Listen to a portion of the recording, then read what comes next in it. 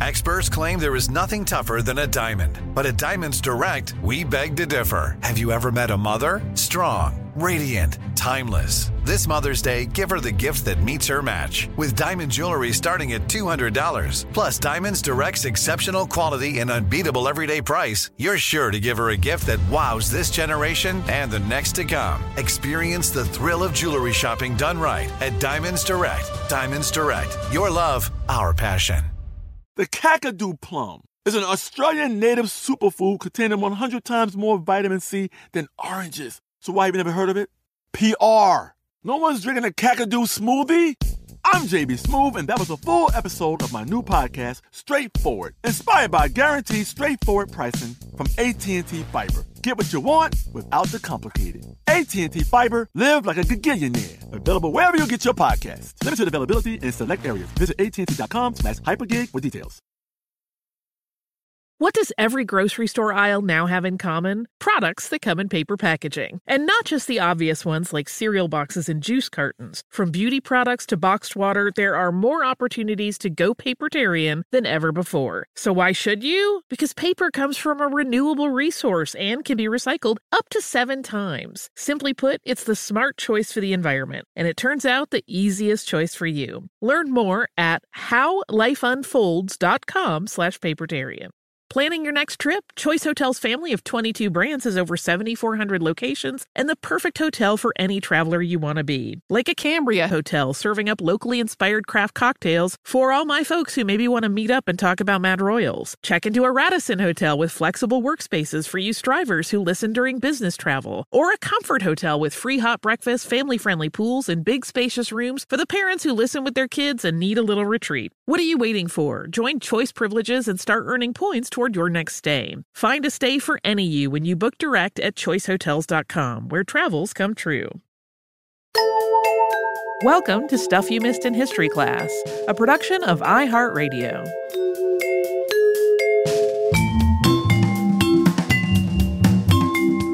Hello and welcome to the podcast. I'm Holly Fry. And I'm Tracy V. Wilson. We are officially into Halloween episodes. We sure are. I mean, if it were up to me, like we say, we don't keep any other history calendar, like Black History Month. We don't really heed that too much because we like to cover that kind of history all year round. I feel the same about Halloween. We should just be doing spooky things about bats and ghosts at every turn we possibly can. But now it is officially October and Halloween time. I know not everyone wants Halloween all the time like I do. The person we're talking about today, Johann Georg Schrepfer, is a little bit tricky. He's kind of a slippery snake in the historical record. And like some of our other Halloween episodes, this one we're not quite as fast to historical record because they kind of don't exist. And the ones that do exist have been purposely clouded by Johann and his followers and his detractors. Everyone kind of told a different version of stories involving him, and thus confusion. One thing I'll also mention, we went with the spelling of Schrepfer as Schrepfer. You will also see it in lieu of that first E and O with an umlaut over it. Just if you're going looking for more information, you might want to do 2 searches to get the results for both of those. I did that this morning looking for artwork to go on our social media, and still the best I could do was artwork of a person who was inspired by him and not anything directly related to him. Yeah, he's like I said, he's difficult to pin down. There are also some works of art that were done about him that are clearly fanciful, right? Like they're like someone imagining what it was like to be at one of his spiritual events. The other thing I want to say, even though this is, for me, a jolly time of Halloween talk, this one is one of those episodes, and I feel like we have had to make this particular heads up so many times that I should apologize lately. This is another episode where we do discuss death by suicide. So I want to make sure, if that's not for somebody, that they know to hop right out of this one. And it comes up a good bit towards the end. So know that. But yes, this is going to be some necromancy, some charlatanism, and some weirdness. Mhm. And some people who don't want to believe that anything spiritual could be disproven. So Right. Yeah. So, as Holly just alluded to, what we know about Johann Georg Schrepfer's origins is actually pretty slim on details. He is believed to have been born in Nuremberg in 1738, although sometimes you'll see sources claim 1739. He didn't really receive a formal education and was often described as having coarse behavior, so it's generally believed that he grew up poor. We really don't know anything about his parents, though. He's said to have had siblings who he was not close to. Schrepfer himself was known to also tell wildly differing versions of his origins, and this was also true of his eventual followers. It's just not possible to feel confident about really any of it.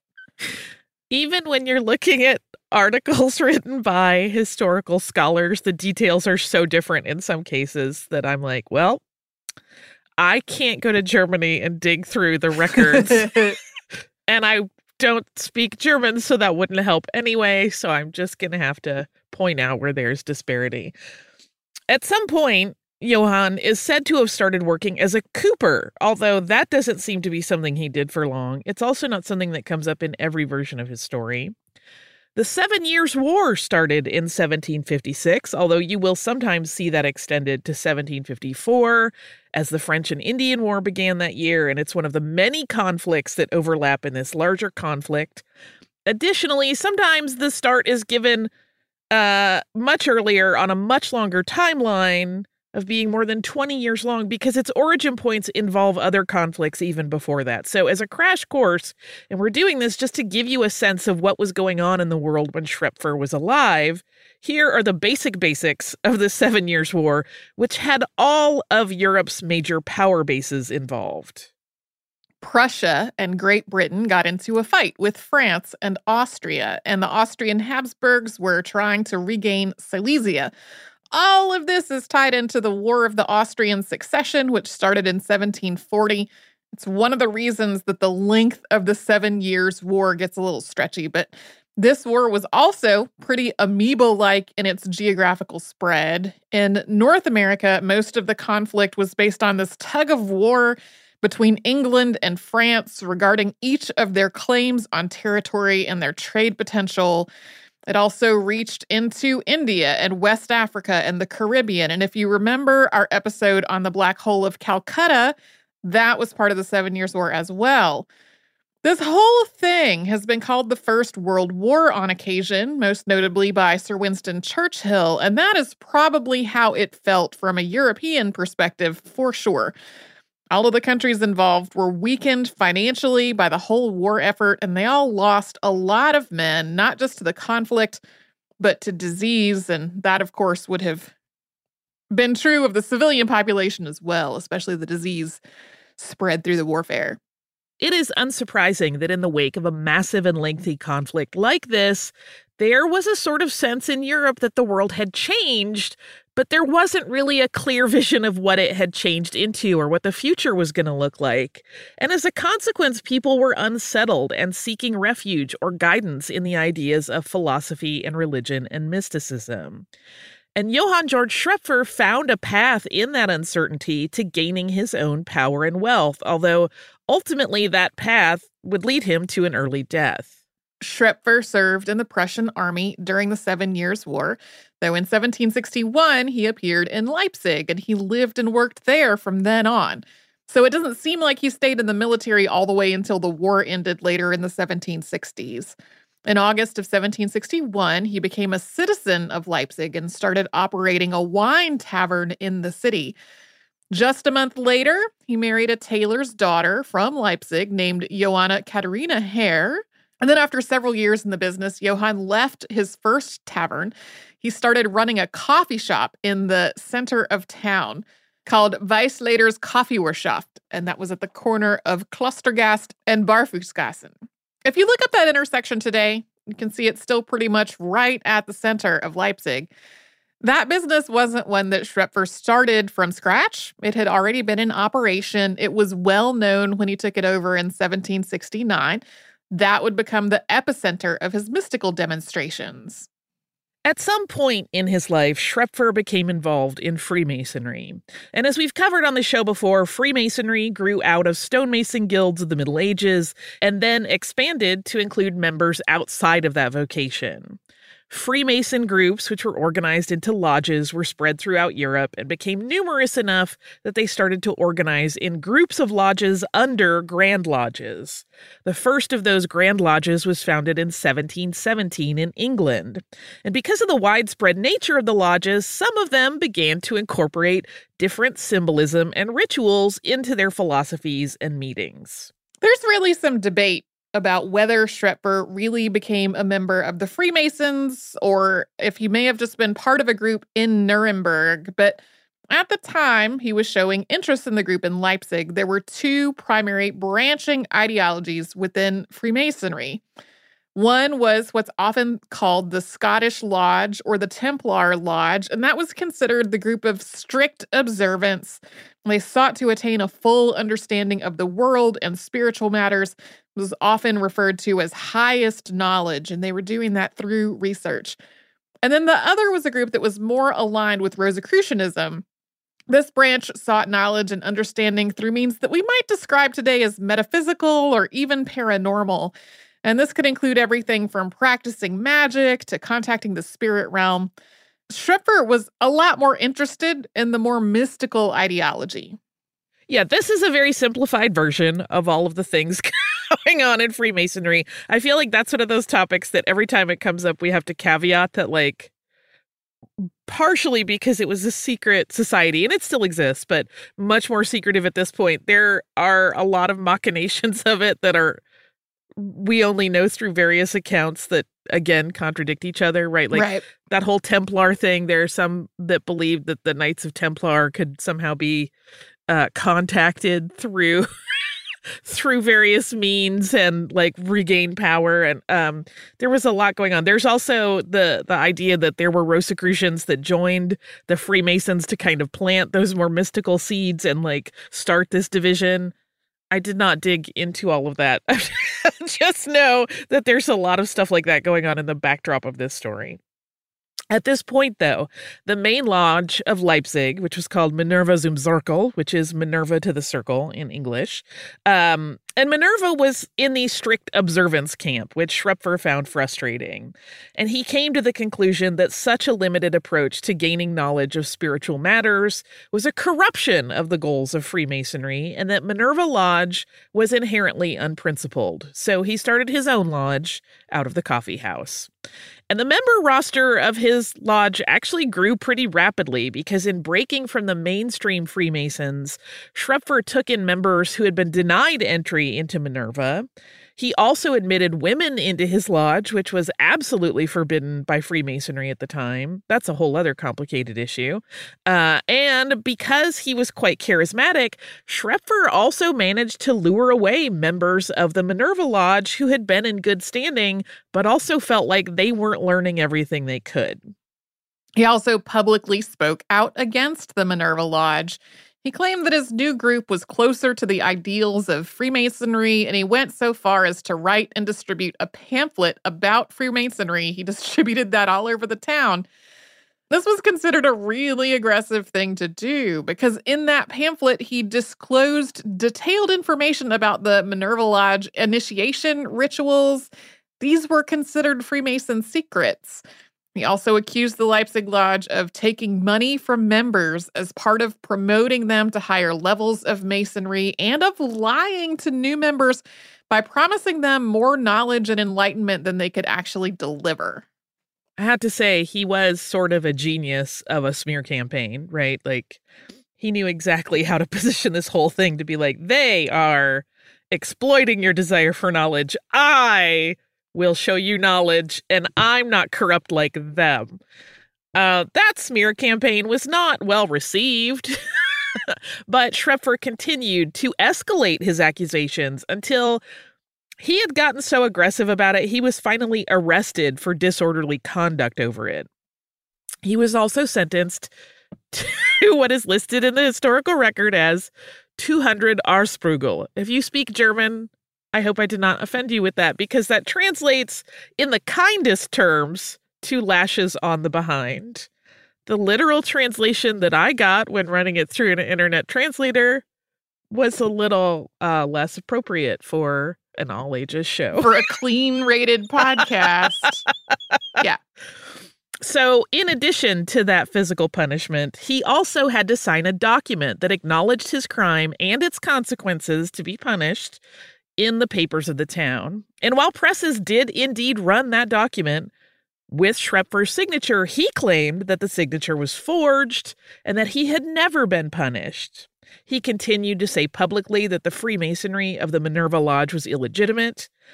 But though many thought he was being a nuisance and a pain in the neck, he was able to acquire a letter from the Grand Master of Freemasonry in Germany that validated him as a Freemason. Not only did this give validation to his sort of separate branch order, but it also meant that he could go to the Minerva Lodge if he wanted to, even as he continued to speak out against it. And yes, it is absolutely valid to wonder if that document was legit. Coming up, we'll talk about the nature of the meetings at Schrepfer's Coffee House. First, we will pause for a quick sponsor break. Say goodbye to complicated, expensive, and uncertain shipping, and say hello to an advantage with USPS Ground Advantage shipping from the United States Postal Service. Every business faces challenges, but shipping shouldn't be one of them. So keep things simple with clear, upfront pricing, and no unexpected surcharges for Saturday deliveries, residential deliveries, or fuel. Keep things affordable with some of the lowest prices out there, helping you counter the rising costs of doing business with a budget-friendly alternative. And keep things reliable with on-time ground shipping, ensuring your shipments get to where they need to go while maintaining your hard-earned reputation. USPS Ground Advantage is your ticket to easy, cost-effective, and dependable shipping. It's the complete delivery service your business needs to rise above the competition. There's never been a better time to turn shipping to your advantage. Learn how at USPS.com/advantage. USPS Ground Advantage. Simple, affordable, reliable. Xfinity has free premium networks for everyone this month, no matter what kind of entertainment you love. Addicted to true crime? Catch killer cases and more spine-tingling shows on A&E Crime Central. Crave adventure? Explore Asian action movies on Hi-YAH. Searching for something extreme? Check out skating, snowboarding, and more on Fuel TV Plus, the global home of action sports. And find crowd-pleasing bops on iHeartRadio's Hit Nation playlist. There's new free shows and movies to love every week. Say free this week in your Xfinity voice remote. I'm Tracy V. Wilson from Stuff You Missed in History class. Did you know small businesses make up 99.9% of all businesses in the United States? The world is powered by entrepreneurs, and if you're a small business owner or even someone dreaming of starting your own business, then you'll want to check out Season 2 of Mind the Business, Small Business Success Stories from Ruby Studio, from iHeartMedia, and Intuit QuickBooks. And every episode, hosts Austin Hankwitz and Janice Torres talk to entrepreneurs about how they've grown from the lessons of launching and nurturing a small business and how they have found success being their own boss. From the excitement of first starting out to finding the right tools and resources to process invoices and payments like QuickBooks Money, you won't want to miss these inspiring stories of entrepreneurship and discovering ways to business differently so you can too. And if you're a small business owner or even someone dreaming of starting your own business, then you'll want to check out Season 2 of Mind the Business, Small Business Success Stories from Ruby Studio, from iHeartMedia, and Intuit QuickBooks. Focus Features presents Back to Black. I want people to hear my voice and just forget their troubles. Experience the music and her story. Know this, I ain't no Spice Girl. Like never before. That's my daughter. That's my Amy. On the big screen. I want to be remembered for just being me. Amy Winehouse, Back to Black, directed by Sam Taylor Johnson. Rated R, under 17, not a minute without parent. Only in theaters May 17th.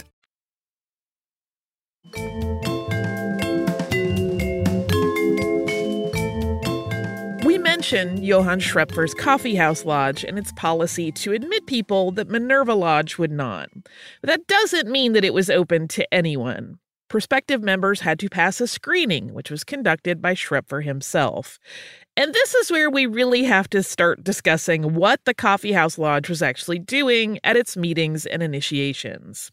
We mentioned already that Schrepfer was interested in the more mystical approach to attaining higher knowledge. So Johann's leadership of these meetings at the coffee house quickly turned into demonstrations of necromancy.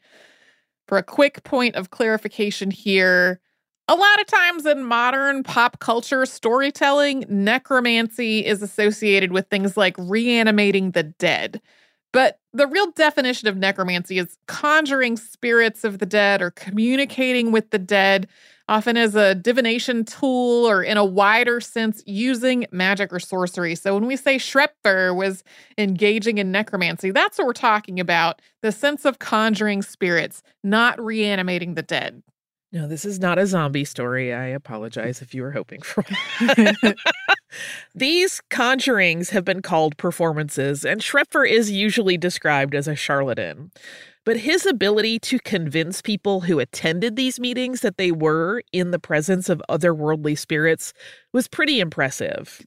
In these rituals, Schrepfer would show his followers either what he called pneumatisch, or pneumatic necromancy, in which he straight up just called directly to spirits, or, as an alternate, elementarisch, or elementary necromancy, in which he used light to bring forth spirits. Accounts of these ceremonies describe seeing apparitions that were clear as day to everybody present, although they had a vapor-like quality. Because Schrepfer would call up spirits from other time periods, their clothing was described as having been appropriately period. Although how many of the people giving these accounts were experts on historical clothing, that's certainly worth wondering. I know I'll see something in a movie and be like, that looks great, and it is super wrong. All you need to do to know how not correct people have various time period clothing is do a search for Victorian dress on the internet, and you'll get a million Edwardian things. Like, this isn't necessarily like a big important problem unless you're doing it. I'm just saying it's worth questioning the accounts of correct period dress in these spirits. Right. So attendees also marveled at seeing spirits in various emotional states, including just obvious distress. Schrepfer put his conjured spirits into 3 categories, which were good, medium, and damned. I don't know why that scale tickles me. It cracks me up. It's like, you're good, you're damned, medium. Like, yeah. I'm like, is that partially damned? I don't know what that means. I feel like this inspired The Good Place. I think you're not far off. It's a similar approach. So these ceremonies began late at night, usually midnight, and as the methodologies of setup are examined, things, of course, start to seem pretty suspicious. So, for one, Schrepfer would insist that no one could stand up from the table where they were seated during these. That was, according to Johann, because they would be in serious danger if they did, and he could not control the spirits if humans were up and moving around. One way Schrepfer convinced people that he truly was conjuring the spirits of the dead was by bringing spectral versions of famous people to the seance table. That includes prior podcast subject Johann Friedrich Struensee and his friend Enevold Brandt, who were executed in 1772 for manipulating King Christian VII of Denmark by exploiting his mental instability. The trial and execution had been widely reported throughout Europe, and so this would have been a really thrilling and sensational duo to appear in spectral form at these seances. Not only did they appear to Schrepfer's followers, they also did so while holding their decapitated heads. That would be a wower. Very dramatic. Yes. Schrepfer did not keep these ceremonies confined just to his coffee house. He actually traveled with them. He performed several such necromancy rituals in Dresden in 1773 and 74. And in some instances, when he was doing these, he would do tricks like send a spirit away on an errand far away and then have them return with some sort of evidence of their projection elsewhere, like a note that was signed by someone known to be in another town or city. To show his command of the spirit world, Shrepfer once conjured a spirit that appeared to the gathered people surrounded by flames and pleading for the necromancer Shrepfer to torture him no more. In that particular instance, Johann said that it had been too dangerous a trick and that he would never repeat it. He also would not take requests. A person attending one of his ceremonies couldn't, in the course of the ceremony, ask for a specific person to be brought forth from the afterlife. Who was called was generally entirely up to Shrepfer, and he would also perform magic sometimes out in the open of the countryside, allegedly causing storms to run in or to cause stars to shift their brightness. When a ritual or ceremony was over, Shrepfer used familiar religious symbols and tools to wrap things up. He brought out a crucifix that he said helped keep attendants safe. He would bless the people who were present. He would also use holy water, although whether this water truly had been blessed is not known.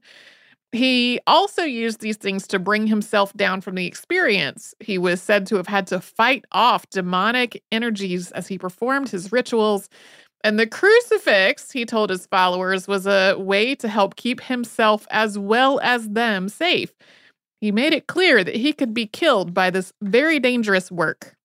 I feel like he's such a great showman. And Johann's interviews with potential new members, remember we were talking about who he let in, was right in line theatrically with these secret meetings. So these encounters with potential members would begin pretty benignly with a little bit of chat. He would ask the person about their thoughts on spirituality and the afterlife, and he would claim then that the integrity of the applicant was reflected in glasses of water, which he had set out on the table between them. So he would pick up the water and examine it, and if it was cloudy when he looked at it or it tasted odd, he would proclaim that the person's intentions were not genuine and they should not be admitted. But if the water was clear and tasted correct to Shrepfer, they were accepted and initiated because they were trustworthy. This whole system was, of course, devised by Shrepfer. It's not as though you could point to any written ancient text and see this weird water ritual. So no one could ever claim that he had executed this examination incorrectly. As his group of followers grew, Shrepfer made another bold move in mid-1774. He staged a coup at the Minerva Lodge. He literally went into a meeting with a pistol and forced the lodge master out at gunpoint and then appointed himself as the new master. And this worked. We have talked about Shrepfer drawing a lot of followers while also courting legal trouble for harassing the Freemason Lodge of Leipzig. But one of the things we have not talked about a whole lot is his critics, and he had a lot. This is not a case where modern eyes can really look at what he was doing in the 1760s and 1770s and say, oh, clearly he was a charlatan and people then were fools. You can't have any sort of superiority about that because people at the time were saying that. And he was deeply controversial, as you might imagine, as someone who walks into a private meeting with a weapon and takes over would be. In launching a public campaign of criticism against the existing Minerva Freemason Lodge and then creating his own group of followers, Shrepfer had also established his own faction of defenders. By the time he took over the Freemason Lodge, his followers were ready to go up against any detractors. This often played out in writing in the papers of the day as doubters sent spies to his ceremonies and seances to try to get proof that this whole thing was a fraud. There were accounts from some planted attendees that they recognized some of the ghosts as people they knew in their everyday lives. In one instance, a doubter quietly locked the door to the ceremony room as he entered, which resulted in the spirits not being able to get in. Yeah, that was like a clear, hey, you know why you can't conjure spirits? Because I locked the door, dude. But his believers were absolutely not having this. Even when they were confronted with these cases where people had obviously thwarted Shrepfer's performances, his believers dug in. They were entirely certain that they had seen the veil between the physical world and the spirit realm fall, and that Shrepfer had caused it and was orchestrating these amazing things. And the thing was, no one was able to come up with a solid idea regarding how exactly he had accomplished some of the things that they had seen. Even the skeptics were a little troubled by this. We're going to circle back to this in a moment. One very common theory that's often discussed in all of this, particularly in the case of Schrepfer's hardcore believers, is that he was manipulating their state of mind in various ways. Often, the descriptions of the pre-seance rituals involved things like fasting. Then the attendees were given some refreshments, which Schrepfer provided. One item that comes up repeatedly and stands out as kind of odd is salad. But there was also punch. There was a whole lot of punch. So it's entirely possible that people who had not eaten for a while were then put into a very dark room and given something intoxicating. They would probably buy into some things that might not pass scrutiny in the light of day with a clear head. They were not drinking a bunch of punch on a mostly empty stomach. Listen, if I don't eat enough protein on a regular basis, I see spirits. I mean... Coming up, we're going to talk about the claims that started to unravel Schrepfer's public persona. And we will get to all of that after we hear from the sponsors that keep Stuff You Missed in History Class going. Say goodbye to complicated, expensive, and uncertain shipping, and say hello to an advantage with USPS Ground Advantage shipping from the United States Postal Service. Every business faces challenges, but shipping shouldn't be one of them. So keep things simple with clear, upfront pricing. And no unexpected surcharges for Saturday deliveries, residential deliveries, or fuel. Keep things affordable with some of the lowest prices out there, helping you counter the rising costs of doing business with a budget-friendly alternative. And keep things reliable with on-time ground shipping, ensuring your shipments get to where they need to go while maintaining your hard-earned reputation. USPS Ground Advantage is your ticket to easy, cost-effective, and dependable shipping. It's the complete delivery service your business needs to rise above the competition. There's never been a better time to turn shipping to your advantage. Learn how at USPS.com/advantage. USPS Ground Advantage. Simple, affordable, reliable. Xfinity has free premium networks for everyone this month, no matter what kind of entertainment you love. Addicted to true crime? Catch killer cases and more spine-tingling shows on A&E Crime Central. Crave adventure? Explore Asian action movies on Hi-YAH. Searching for something extreme? Check out skating, snowboarding, and more on Fuel TV Plus, the global home of action sports. And find crowd-pleasing bops on iHeartRadio's Hit Nation playlist. There's new free shows and movies to love every week. Say free this week in your Xfinity voice remote. I'm Tracy V. Wilson from Stuff You Missed in History Class. Did you know small businesses make up 99.9% of all businesses in the United States? The world is powered by entrepreneurs, and if you're a small business owner or even someone dreaming of starting your own business, then you'll want to check out Season 2 of Mind the Business, Small Business Success Stories from Ruby Studio, from iHeartMedia, and Intuit QuickBooks. And every episode, hosts Austin Hankwitz and Janice Torres talk to entrepreneurs about how they've grown from the lessons of launching and nurturing a small business and how they have found success being their own boss. From the excitement of first starting out to finding the right tools and resources to process invoices and payments like QuickBooks Money, you won't want to miss these inspiring stories of entrepreneurship and discovering ways to business differently so you can too. And if you're a small business owner or even someone dreaming of starting your own business, then you'll want to check out Season 2 of Mind the Business, Small Business Success Stories from Ruby Studio, from iHeartMedia, and Intuit QuickBooks. Focus Features presents Back to Black. I want people to hear my voice and just forget their troubles. Experience the music and her story. Know this, I ain't no Spice Girl. Like never before. That's my daughter. That's my Amy. On the big screen. I want to be remembered for just being me. Amy Winehouse, Back to Black, directed by Sam Taylor Johnson. Rated R, under 17, not a minute without parent. Only in theaters May 17th.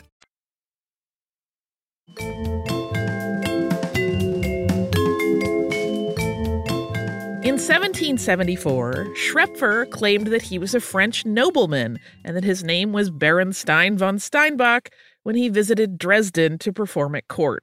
He was not appearing as himself. He had basically taken on this other persona. This lie caught up to him pretty quickly when a French envoy to Saxony heard of the alleged French noble with connections to the spirit realm and asked Schrepfer for documentation of his French lineage. This obviously fell apart, but Schrepfer is said to have performed quite a thrilling and terrifying seance even after his unmasking by all of this. But though he had supporters there, he also had a lot of people that wanted him gone. And this whole, pretending to be someone he wasn't had not helped matters. So he soon left Dresden and went back to Leipzig. Throughout all of this, and even when money was tight for a lot of people in Saxony and Leipzig specifically, Schrepfer always seemed to be doing okay financially.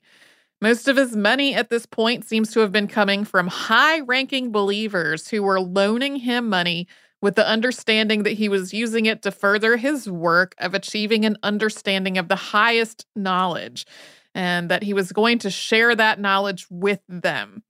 There also appears to have been a promise that he was using his clairvoyant abilities to solve the financial problems of the region, but the debts and the false promises were quickly outpacing his ability to live up to them. Yeah, it's unclear if that weird choice to pretend to be a French noble might have been part of an effort at a money-making scheme. We don't really know. But on the night of October 7th, 1774, Schrepfer is said to have performed a seance at his coffee house, and his ritual had been so powerful as to bring several spirits to the group. So many spirits, and in such strong manifestations, it was said that Schrepfer suggested that instead of closing the normal way, that everyone present leave and just allow the spirits to disperse on their own. There are also accounts that he had a dinner with some of his closest friends that night.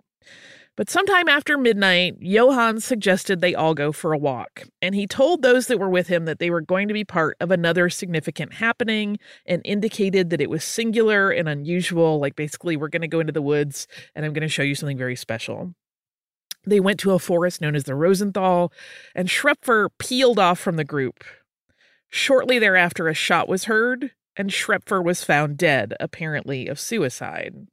Most of the accounts of the people who were with Johann in the forest that night indicated that he was, as we just stated, dead when they found him, but there were a few people who claimed he was not dead, but injured, and that he had vanished before them as though he was crossing through the veil that he had so frequently skirted as he had in these seances.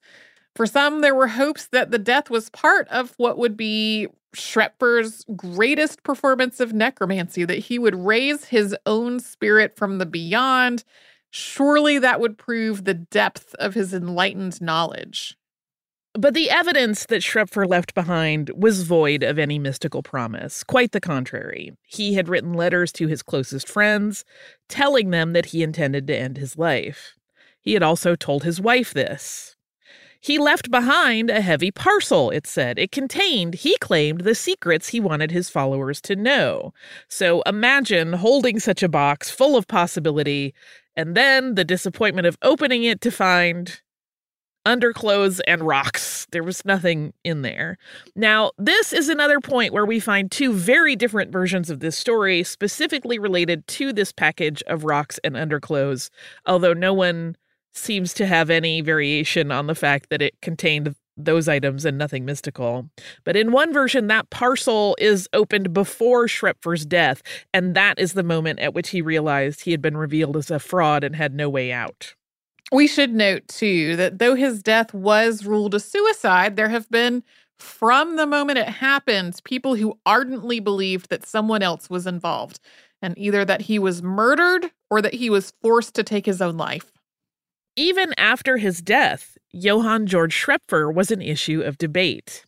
In 1775, so just a year after he died, theologian Christian August Crucius wrote an opinion article about Schrepfer and his work, in which he cited an account by an observer who remained anonymous. He was basically saying, I talked to a person who said this. Crucius's main concern was not even whether the necromancer was the real deal or not. It was the fact that he had blasphemously combined Catholic and pagan rituals, something Crucius saw as a harbinger of the Antichrist's coming. But that publication was itself criticized as being extremist and alarmist and lacking in real critical thinking. As discussion of Schrepfer's work and Crusius's take on it continued, there emerged a fairly popular take, particularly among intellectuals, that 1, Schrepfer had been a charlatan, and 2, his believers were people who were gullible, or people who were just plain desperate to find a little hope, or in the case of Freemasons, were people who fully expected some sort of enlightening and mystical phenomena to be shown to them, because that was kind of the promise. One of the great German words that I came across while reading about this whole debate among scholars and theologians was hocus pocus Streiche, which is hocus pocus pranks. I love that word. To some degree, Schrepfer's brief blaze as a mystical leader, remember this only happened over the course of a couple years, had kind of opened the door to discussing the idea of magic and mysticism among intellectuals in a way that was current and had real-world implications. While most historians would agree that Schrepfer was not actually conjuring spirits, there is some debate about whether he might have thought that he was. Some of his personal writing does, according to historians, seem to suggest that he was trying to truly devise a magical system that explained ways to connect with the spirit realm. Yeah, there are some theories that, like, even though he was staging things, he saw those, any actors or tools he was using, as kind of like ways that he was helping to manifest things that he may have believed. I don't know that I buy into that, but it's an interesting way to look at it. There are 2 artifacts associated with Schrepfer that are part of the collection of the Museum Naturellen Kabinett Waldenburg. Through these items, we get a little more information about exactly how Schrepfer convinced people that he had brought forth spirits with his rituals. We mentioned earlier in the episode that even skeptics had difficulty figuring out how Schrepfer might be achieving some of the visual effects that they saw in his seance performances. And the connection between that mystery and these objects is through one of Schrepfer's friends, Johann Heinrich Link the Younger. Link had a father with the exact same name, and sometimes even in places you would think would get it right, it's the elder Link that Schrepfer's name is connected to. That's impossible, though. Johann Heinrich Link the Elder died in 1734 before Schrepfer was even born. Link the Younger, like his father, was a pharmacist. That's part of the problem with those two getting confused. There is also another Johann Link that spells his name slightly differently that also worked in naturalism and botany. They all three get very, very, very mixed up in the historical record. But Link the Younger, that we're talking about today, was a member of the Minerva Lodge, and Link is said to have met Schrepfer because Schrepfer needed the help of a pharmacist to prepare the various things that he gave his followers in preparation for ceremonies. But it turned out that Link was also a hobbyist in the area of things like optics, and that is how we discover 2 devices that were listed in Link's personal catalog as having been used in spiritual demonstrations that he staged with Schrepfer in the garden of his house. The first of these objects is a magic lantern. This is a sort of proto-slide projector consisting of a metal box with a slit in it.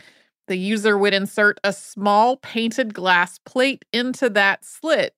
With a light source inside the box, a candle, an image would be projected through a simple lens. And there was also a small chimney-shaped attachment to the top so the hot air from the candle could escape. The other item in the museum collection associated with Schrepfer and Link working together is a Geisterkasten, or ghost box. This is a variation on Lanterna Magica. It's made to look like a miniature coffin. Yeah, it's very cool. So these 2 items pretty clearly point out that they are using hocus pocus. There were, though, people who theorized that something like these objects was being used in Schrepfer's gathering.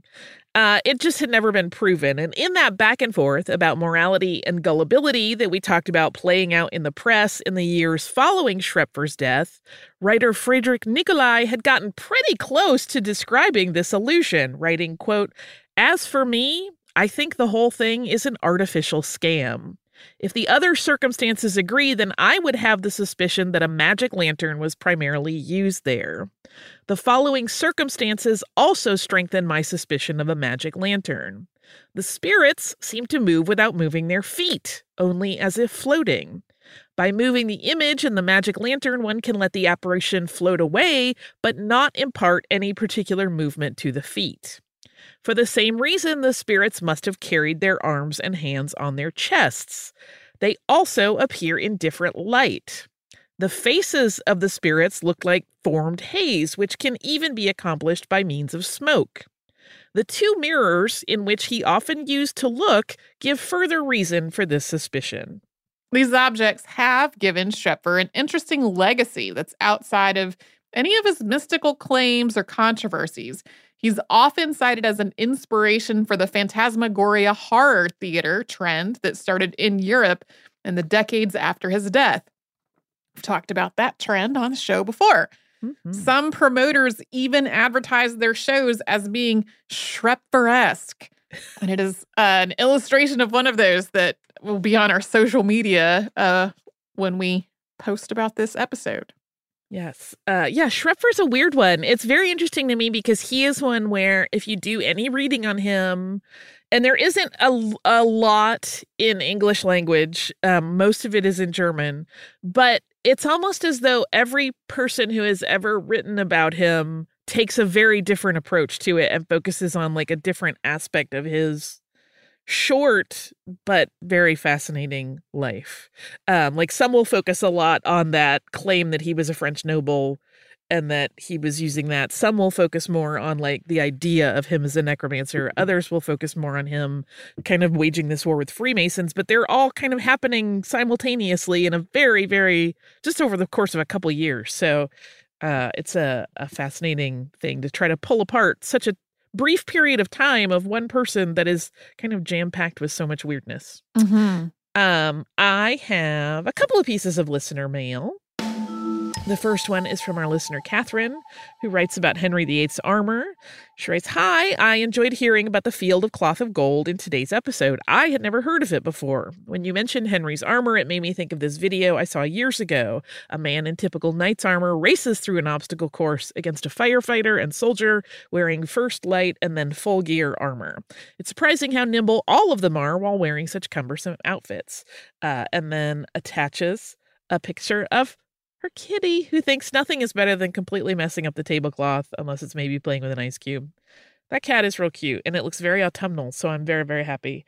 Katie, thank you so much for this one. I had mentioned in that episode on Field of Cloth of Gold, or behind the scenes, I don't remember which, that there is a museum video. I think I listed it in the show notes for the main episode that you can go see where someone has put on like that very, very articulated armor of his, and they're showing just how much movement it had. So I wanted to mention that because it is fascinating. Yeah, I watched that video when we got that email, and I don't remember how many minutes long it was, but I was like, what a nice little break to start my day watching this.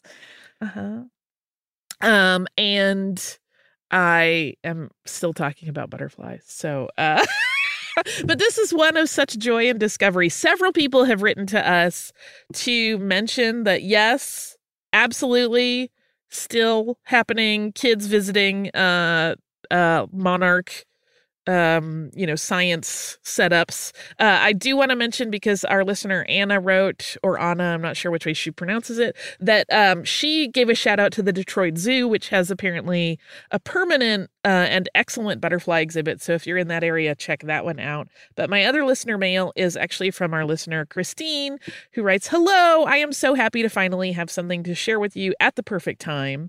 A couple of weeks ago, I was traveling in Quebec and stopped at this roadside hotel. I was walking my pup along the parking lot not far from the highway and saw something yellow and black in the milkweed.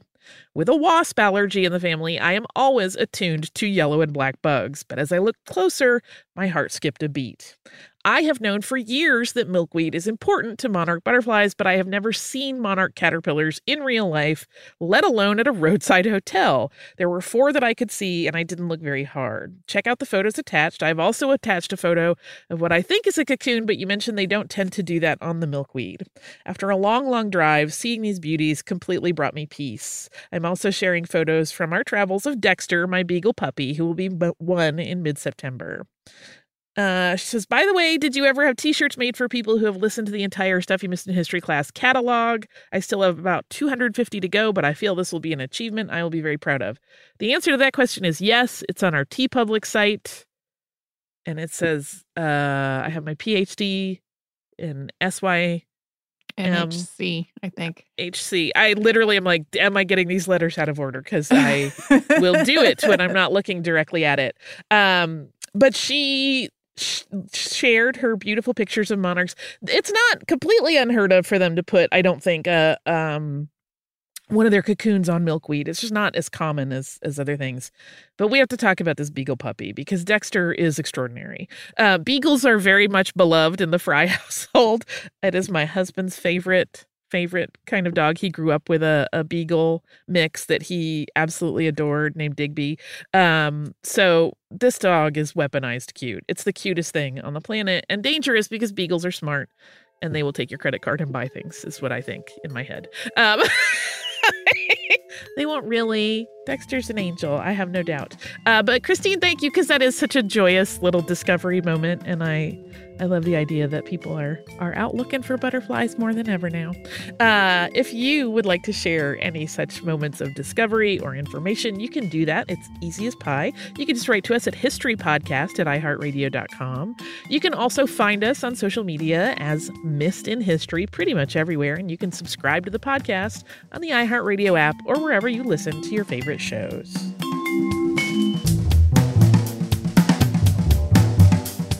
Stuff You Missed in History class is a production of iHeartRadio. For more podcasts from iHeartRadio, visit the iHeartRadio app, Apple Podcasts, or wherever you listen to your favorite shows. Xfinity has free premium networks for everyone this month, no matter what kind of entertainment you love. Addicted to true crime? Catch killer cases and more spine-tingling shows on A&E Crime Central. Crave adventure? Explore Asian action movies on Hi-Ya. Searching for something extreme? Check out skating, snowboarding, and more on Fuel TV Plus, the global home of action sports. And find crowd-pleasing bops on iHeartRadio's Hit Nation playlist. There's new free shows and movies to love every week. Say free this week in your Xfinity voice remote. Good sleep should come naturally, and with the new Natural Hybrid mattress, it can. A collaboration between Lisa and West Elm, the Natural Hybrid is expertly crafted from natural latex, natural wool, and certified safe foams to elevate your sleep sanctuary and support a greener tomorrow. Plus, every purchase helps fuel Lisa's work with shelters and those in need. Don't put off a good night's sleep any longer. Get a Lisa mattress today for a sound sleep tonight. Visit lisa.com/iHeart. That's LEESA.com/iHeart. Hey guys, back at the playground again, huh? Yep. You know what this playground could use? A wine country. Heck yeah, and some waves, so we could go surfing. Oh, yeah. Love that. A redwood forest would be cool. I'm in. Ski slopes. Let's do it. Can a girl go shopping? Yeah, baby. Wait. Did we just invent California? Discover why California is the ultimate playground at visitcalifornia.com. This is Raquel Willis from Queer Chronicles. Right now, there are close to 500 anti-LGBTQ+ bills in state legislatures across the country. Lambda Legal is leading the charge against these hateful bills that target mostly trans and non-binary people. You can fight discrimination and help write the next chapter of Lambda Legal history. To learn more about their open cases and to donate, visit lambdalegal.org. That's lambdalegal.org.